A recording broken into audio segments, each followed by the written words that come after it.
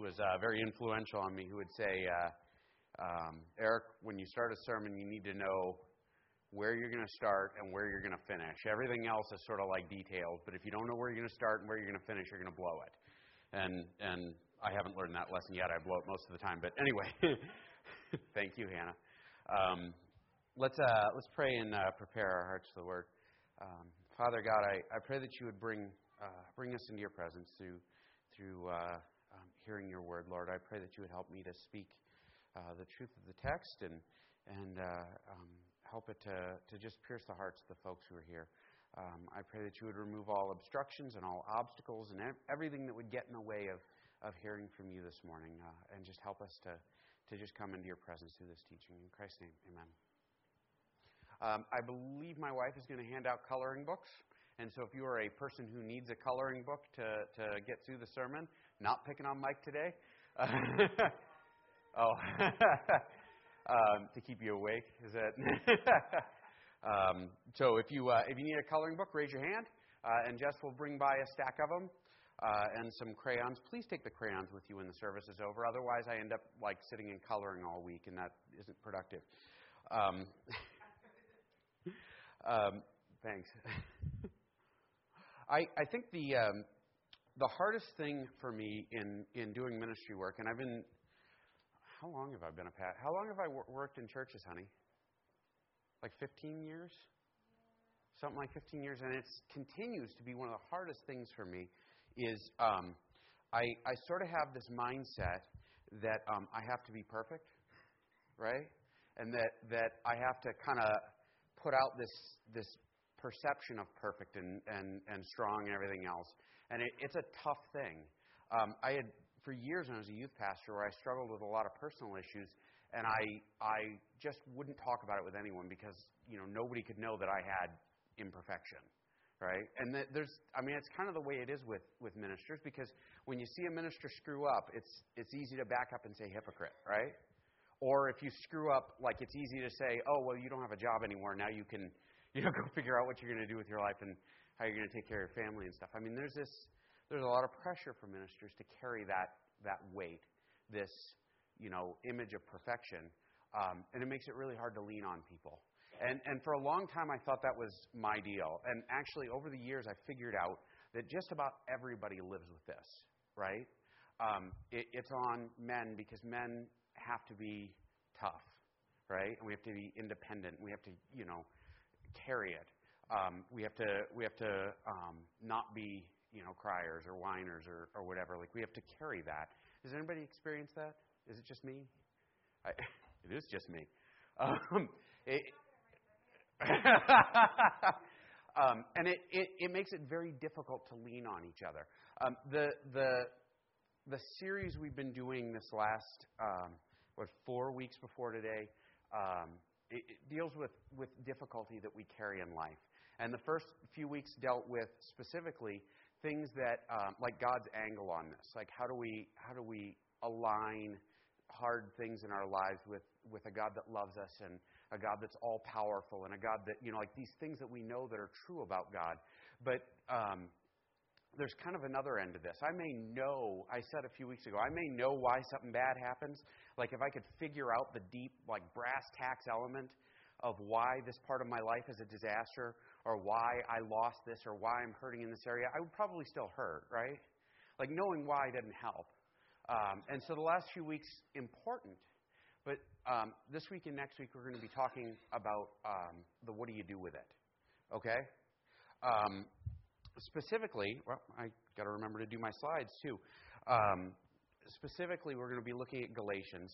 And Galatians, as a letter, was written to a church in Greece, Galatia, which is in Greece. And so Paul does some funny stuff with like Greek philosophy and things like that are going to turn up as we go, and we're going to talk about that. Specifically, we're going to talk about Stoicism, right? Stoicism is like this ancient Greek way of thinking that says, like, when you deal with things in life, you need to be detached. Like, the best life to live is the life that is detached from, like, emotions and possession and everything else. So, like, you're not supposed to get sad about something. You're supposed to, like, back up and kind of suck it up and be detached. And you're not supposed to feel overly happy about stuff because that same thing, right? And Stoicism as a philosophy isn't inherently Christian. It's something that a lot of folks try to live by, like, oh, no feelings, feelings are bad. And so that's going to come into play here, and I'm going to talk about that. In the previous chapter, because we're going to be in chapter 6, right? So in chapter 5, anybody who's been to church for quite a while probably knows this one, right? Like, Paul compares two things. He has a list of things that are sinful that you probably ought to avoid, and it's stuff like orgies and getting drunk too much and stuff like that. And then he has a list of things that are natural products of being alive in the Spirit. Does anybody know them? Love, joy, peace, patience, kindness, goodness, faithfulness, gentleness, and self-control. Against such things there is no law. So we've all memorized, or some of it. The interesting thing about it is Paul sort of mimics the language of the Stoic philosophers. And actually, like, these kinds of lists look like the sorts of things that Stoics would talk about. Avoid these things in life and try to exude these things. Paul talks about them in a slightly different way. Paul talks about the gifts of the Spirit, the fruit of the Spirit, as being a product of, like, being alive, right? Like, I breathe because guess what? I'm alive. If I have plants in my yard, right? Some of y'all have seen these. They make pretty little yellow flowers. Yes, and I may run them over with a lawnmower, but about 12 minutes after I'm done, I have them again, right? Like, why do they make the flowers? Because I didn't manage to kill the weeds with a lawnmower, right? And I can mow them all day, but if I'm not going to go around and either dig them up or dump poison on the lawn, they're going to keep coming back, right? Things that are alive produce fruit, right? For dandelions, the fruit's not anything you'd want to eat. It's those awful little white things that you breathe in and give me allergy problems. But the gifts of the Spirit are a product of this being alive. There's another product of this being alive that we're going to touch into here in a second. We're going to start at chapter 6, verse 1. So Paul finishes up with this section, and he begins on a new topic. And we're going to do 5 verses. It's a very lean number of verses for me. But there's a reason here. So, brethren, if anyone is caught in any trespasses, you who are spiritual, restore such a one in a spirit of gentleness, each one looking to yourself so that you too will not be tempted. So he finishes up talking about these are the sins that we need to avoid. This is the fruit of the Spirit. And then he says, listen, folks, if you come across somebody who's caught. Now, this word basically means like surprised, right? It's not like, has anybody ever been caught doing something you weren't supposed to? And you knew you were caught? It's like, oh. Abby does that occasionally where she'll do something she's not supposed to. And, you can hear the silence, so you know something's up. And you approach, and she immediately, like, freezes as though you're not going to see her. It's sort of like, hope you don't realize that I'm not doing what I'm supposed to do. Please, please, please. That's the idea here. And for Abby, when she gets caught doing something, and I'm guessing some of y'all had this growing up, or actually even as adults, where you get caught in something that's just wrong, right? The expectation is that something bad is coming, right? I remember getting caught doing stuff as a kid, and the first instinct was to curl up and cover your head, because if there was a big wooden spoon in hand's reach, you were gonna find out about it pretty quick. And that's sort of this inclination we have. Oh, I'm caught. I'm in trouble now. I'm caught. I'm in trouble now. And Paul says, listen, if you catch somebody who has screwed up, the response isn't crush them, right? The response is to, like, exude these gifts. It's love, joy, peace, patience, kindness, goodness, faithfulness, gentleness, and self-control. The problem is we're not good at that, right? We're just not. When Paul says, listen, restore them in a spirit of gentleness. Well, that's a part of the fruit of the Spirit. That's why he says, you who are spiritual, right? So demonstrate your gifts and restore the person. Deal with them properly. Deal with them in love. Not in a spirit of judgment, which is a hard thing about the church, right? There's a stereotype about churches in general that if you found out what I'm doing wrong, you're gonna judge me. Has anybody ever felt that way? So it's like 3 of us? Really? I read, actually, there's a good book by Philip Yancey on why does God allow bad things to happen. And he talks about working in a mission at one point in his life, and he talked to this woman who'd become a drug addict and a prostitute and was selling her kids and stuff like that. And he says, well, have you ever considered going to a church for help? And she looked at him and said, I feel bad enough already. I don't need those folks to let me know how bad I am. I already know. Oftentimes, folks get caught up in sin, or they carry junk with them, and they know that they're broken, right? They don't need us to remind them. What they need is restoration, and that's what Paul is encouraging here. If you catch somebody who's in a spot where they're stuck in sin, pick them up. Pick them up in love. Pick them up in grace. Pick them up in peace. But most of all, do it gently, right? It's a hard thing. It's a really hard thing because it's not what we do naturally. And how do we know that? Well, Paul tells us, right? The last part there. So that you too will not be tempted. How tempting is it to look at folks and say, oh, you screwed up, isn't it? Or, oh, you guys are bad, or, oh, you guys are wrong. Or the other thing, and I'm good at this, to stand up and compare. Hey, I'm not doing as bad as that guy. I might be a sinner, but I'm not like a Jimmy sinner. I'm sorry. I don't know why I picked you out. I was actually going to pick on Susan, but I always pick on Susan, so I and she's usually not here to hear it. So don't be tempted into this sort of unspiritual way of being, like act in a spiritual way. Here's where this transitions. Now check this out. 6:2. Bear one another's burdens, thereby fulfill the law of Christ.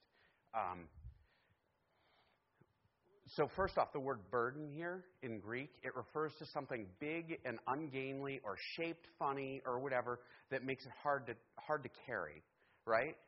I'm guessing anybody who's picked stones in a field has a sense of this. Is that right?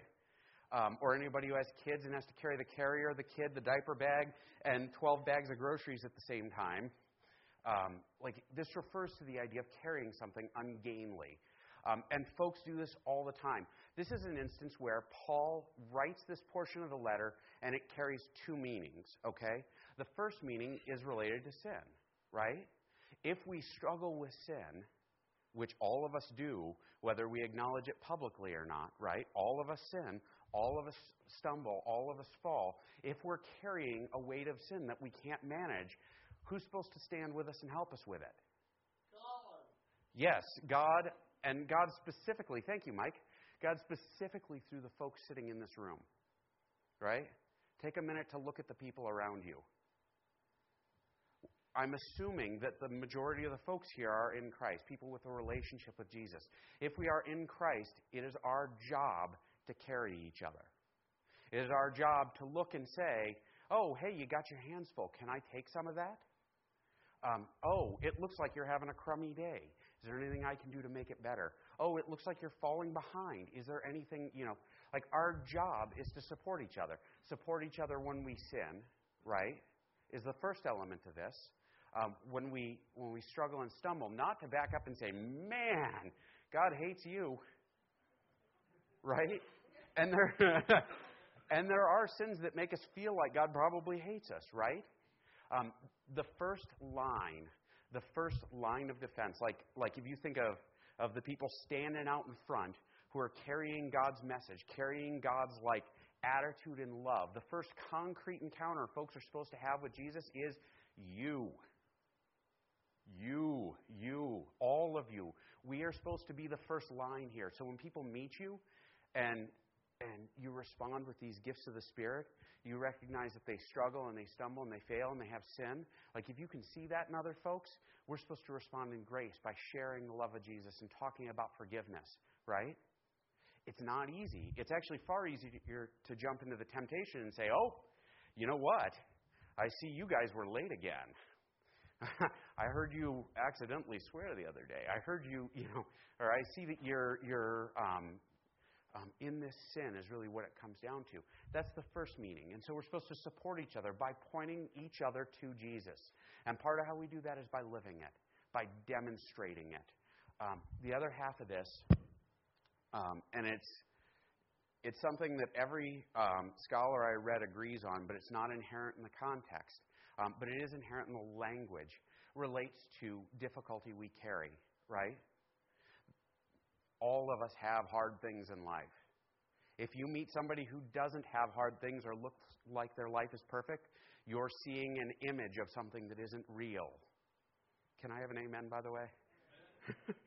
The fact of the matter is, if you look at someone, you say, their marriage is perfect, their kids are perfect, their life is perfect, this is perfect, that's perfect, why can't I have all that stuff? It probably isn't, right? But, again, this is a cultural value. We got to hold it all in and pretend it is. Right?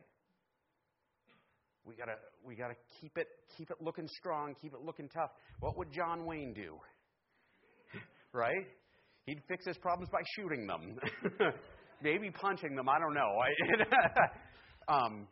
The reality is that that's not reality, right? That's not the way people are built. It's not the way God designed us.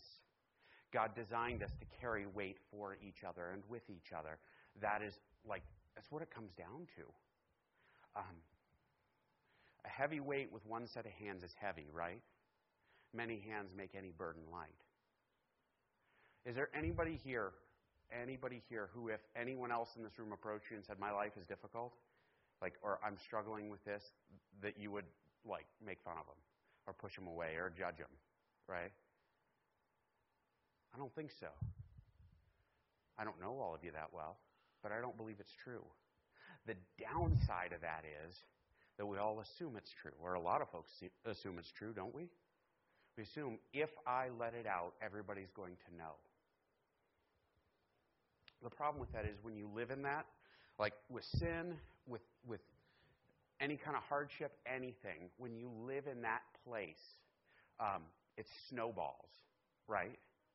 It starts out little, and it gets bigger and bigger and bigger and bigger, and eventually you're in a place you never intended to be, and you sort of look around and you think, well, how did I get here?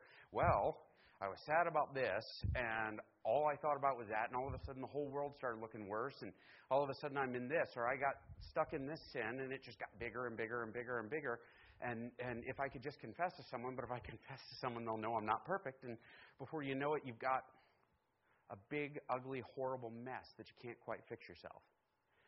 Years ago, I was working on a car. This is when my first car I ever did work on, right? And I bought my first set of tools. Some of them I had to unwrap while I was working on it, right? The battery cables kept disconnecting on me because it was a junky old car. I paid $500 for it. And I kept trying to fix it, and finally I said, I'm just going to put new cables in. That's what I'm going to do. And so I bought the cables, and I looked around, and I tried to figure out where they went. I bolted them on. I put them on, and the car started smoking, and the cables melted, and I backed up and said, oh, my gosh, that's not supposed to be. I unplugged them and took them back, and I said to the shop, I'm pretty sure you sold me cables that were too small. Give me bigger ones. And then I went and did it again. And by the fourth time I replaced those cables, I was going to different shops because I didn't want them to know I was an idiot. And then finally, I swallowed my pride, and I called up a friend, and I said, I don't know what I'm doing wrong, but every time I hook up the battery, the car catches fire. And the guy came in, he watched me do it, and he watched the cables melt. This is like the fifth set. He says, take them off. He's like, you know what side the red one goes to, right? And I answered. I said, well, no, in science, negative means it's charged because electrons are negative. That's right? Did anybody go to school? I'm correct, right? In cars, negative means not charged. And so what I was doing was putting the cables on backward over and over and over again. I wouldn't have done it 5 times if I had stopped the first time and said, maybe I need some help. Obviously, this isn't the specific example. The specific example plays out when every time I talk to my wife, we have a shouting match. What am I doing wrong? I wake up in the morning, I can barely get out of bed. Something is broken. Every time I'm alone, I find myself drawn to look at pornography. Or every time I get depressed, I drink a little too much. Or every time I do this falls apart. Or every time I do that, this falls apart. And ultimately, it's going to keep happening if you keep doing the same stupid thing. I was referring to me putting battery cables on as stupid, not you. Pardon, sorry. It's going to keep happening if we do the same thing over and over. God provides us an out in each other, right? God loved us so much, so much, so much, and I emphasize it 3 times to make a point here, that He sent His Son to carry the weight of our sin, right? He poured all of His anger out, like the anger He has toward our sins, onto His Son. God loves you that much. Hannah actually had trouble finding words this morning to describe her feelings when she thought about how much pain the Son of God went through for you and for me. That is how much God loves you. And Christ bore your weight on His back because He loves you that much. And we're going to take it a step further. Our job is to bear each other's burdens because we're supposed to love each other that much. When He says, thereby fulfill the law of Christ, what's the law of Christ? It's to love each other more than anything else, right? It's love and then love some more. And when you figure out that much, then you need to love a little more. And then you need to love a little more. And it should be at least as much as you love yourself, if not more than that, right? How do we fulfill the love of Christ? When you see someone struggling, you bear the weight with them. You restore them gently in love. You help them carry the weight of the depression they've got. You help them carry the weight of the temptation they've got. And we need to be able to confess to each other. Now, I'm an idealist sometimes, but I'm not so idealist to believe that I'm going to finish this sermon and it's going to be that way. Fact of the matter is, it is a very dangerous thing to confess to someone, isn't it? Because you make yourself very vulnerable. Which is why sometimes it's easier for us to ask someone if they need a hand, right? And it goes beyond just, I'll pray for you. Anybody say that? There's a line in James, one of my first favorite lines in the Scriptures, where James says, I'm going to screw it up, though, now that I've said that. What good is it if you see a brother without clothes or without food and you say, hey, try to do better? Or, hey, I wish you well and all of that, and then head on your way, right? If you leave them hungry and naked, what kind of faith is that? Ultimately, in our culture, very few people end up hungry and naked, right? Very few people. What people are hungry for in our culture, people are hungry for hope. They're hungry for comfort. They're hungry for relationship. They're hungry for all sorts of things. I met a kid once who would become violent just so people would hug him. He was in the home and he would become aggressive and violent. So somebody would snatch him up and hold on to him until he was done. It was the only time anyone ever hugged him, right? I've met people who become nasty in relationships just to prove the other person still loves them because for some reason they can't figure out that folks love them. Our culture is full of people who are starving for the love that God commands us to offer to each other, to carry each other's weight, to offer love to each other. Sometimes we show up to church and we say, I get nothing out of this. If you are not getting anything out of it, you sure as heck should be giving something to the folks around you. If God has blessed you to the point that you have no difficulty, then you should be in a place where you've got all kinds of extra strength and energy to carry other people's weight. It's not independent. It's not cowboy. It's not all these things, but it is what God commanded us to do. It's how God commanded us to live. I'm getting bogged down. I'm going to move on. Verse 3. For if anyone thinks he is something when he is nothing, he deceives himself. What's he talking about? There are 2 ends to this. First off, if I try to carry every weight in my life and never confess sin and never do anything, I am thinking more of myself than God declares is true about me. Does that make sense? It's arrogant. It's pride. Pride is bad. Pride is wicked. Pride draws us away from God. Humility in that instance is, I need Jesus and I need the people around me who are in Jesus. The other end of that is when we stand up and say, helping you is beneath me, right? And it's easy to stand in that place and say, well, I got important stuff to do. Your problems are not my problems. Have fun. What Paul is saying here is, if you think more of yourself like, I can carry everything, I can manage my sin myself, etc., or I'm too good to deal with you, or I'm going to judge you because look at how perfect I am, right? Then we're in a spot where we're lost. We're not recognizing that each and every one of us is a part of a bigger picture, a part of the body of Christ. I'm going to jump back to 1 Corinthians 12. Paul does this whole thing about many parts, one body, right? Like he's talking about spiritual gifts again. But at that point he says, listen, there is one body of Christ. We're all unified in the Holy Spirit as one body of Christ, but there's parts for all of us. Some of us have the job of being the eyes. Some of us have the job of being the mouth. Apparently that's my job because I never shut up.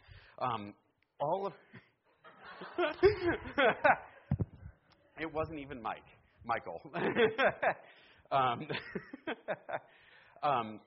Each of us has a job, but, and this is in 26, if one member suffers, all the members suffer with it. If I stub my toe, fact of the matter is, that pain is everywhere, right? Anybody ever have like a tooth problem that needed a root canal or a pulling? I don't care what anybody says, that goes everywhere, doesn't it? When we feel depressed deep down in our heart, it's not just like the inner part of us that hurts, everything becomes heavy. When we hurt, when each of us individually hurts or struggles or suffers or mourns or carries sin they can't confess or whatever, when any of us hurts, it should affect all of us. All of us should bear each other's burdens. But each one must examine his own work, and then he will have reason for boasting in regard to himself alone, and not in regard to another. What's Paul talking about here? He's saying, well, look, if you're looking at somebody who's struggling, you better back up and look at your own life, right? And what you accomplish on your own.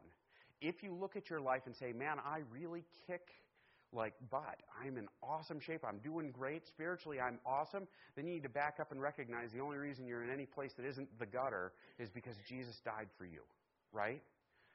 If I'm bragging in relation to another by saying, well, you know what? I may not be perfect, but I'm not Jeremy.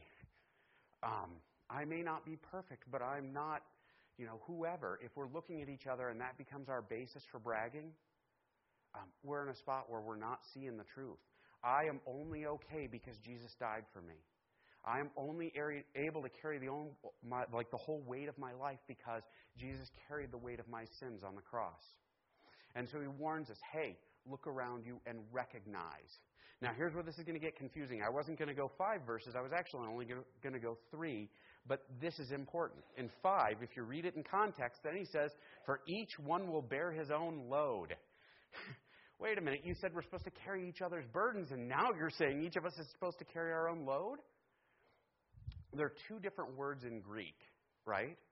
This actually should say every one of us will carry our own backpack or our own knapsack or our own bedroll, right? The word load here is a Greek word referring to stuff you carry for your own use, or like cargo in a ship. The stuff that you carry, your own load, is that each of us will stand before Jesus individually, right? I will stand in front of God and I will answer for myself. Carly's going to stand in front of Jesus one day and she's going to answer for herself. I cannot take anybody to the cross, right? I cannot take their sins with me and make them right before Jesus.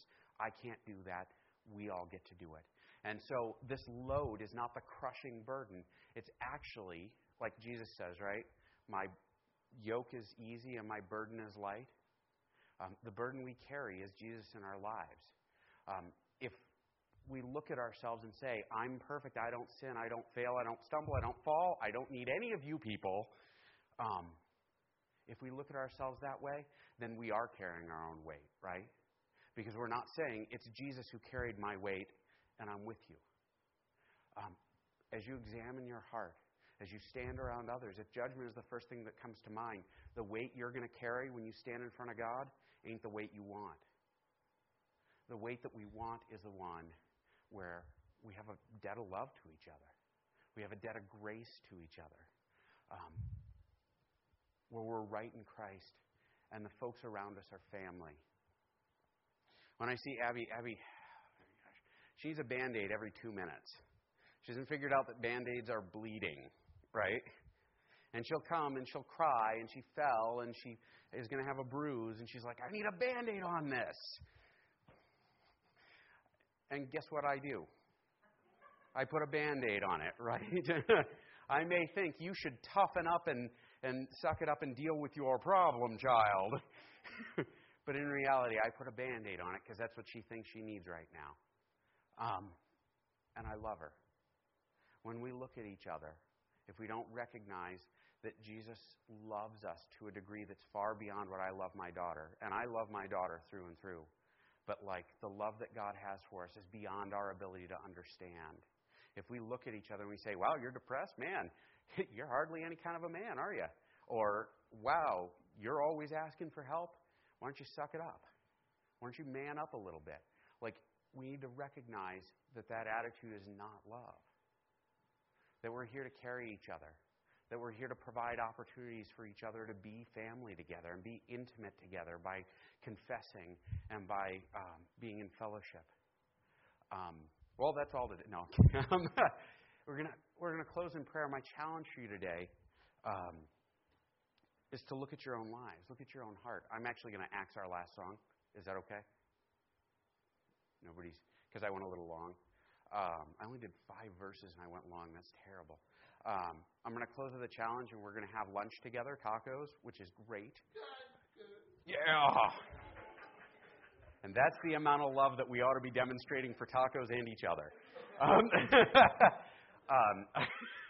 I really do love tacos. I'm going to lead us in prayer. My challenge for you today, I'm going to close with a blessing, but my challenge for you today, my challenge for you in this coming week, my challenge for you in the rest of your life as a member of the body of Christ is to make yourself available, to look for weight that other people are having trouble with, pick it up off their back and carry it with them.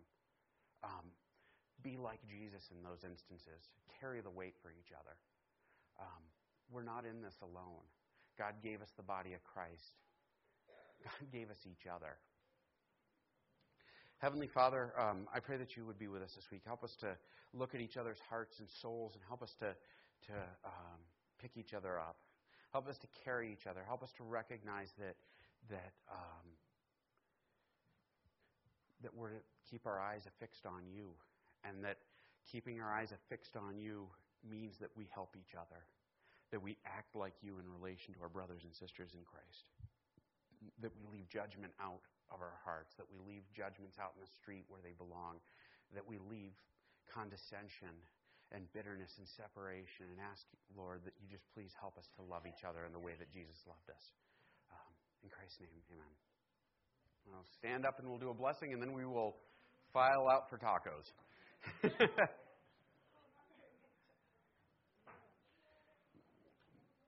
May the God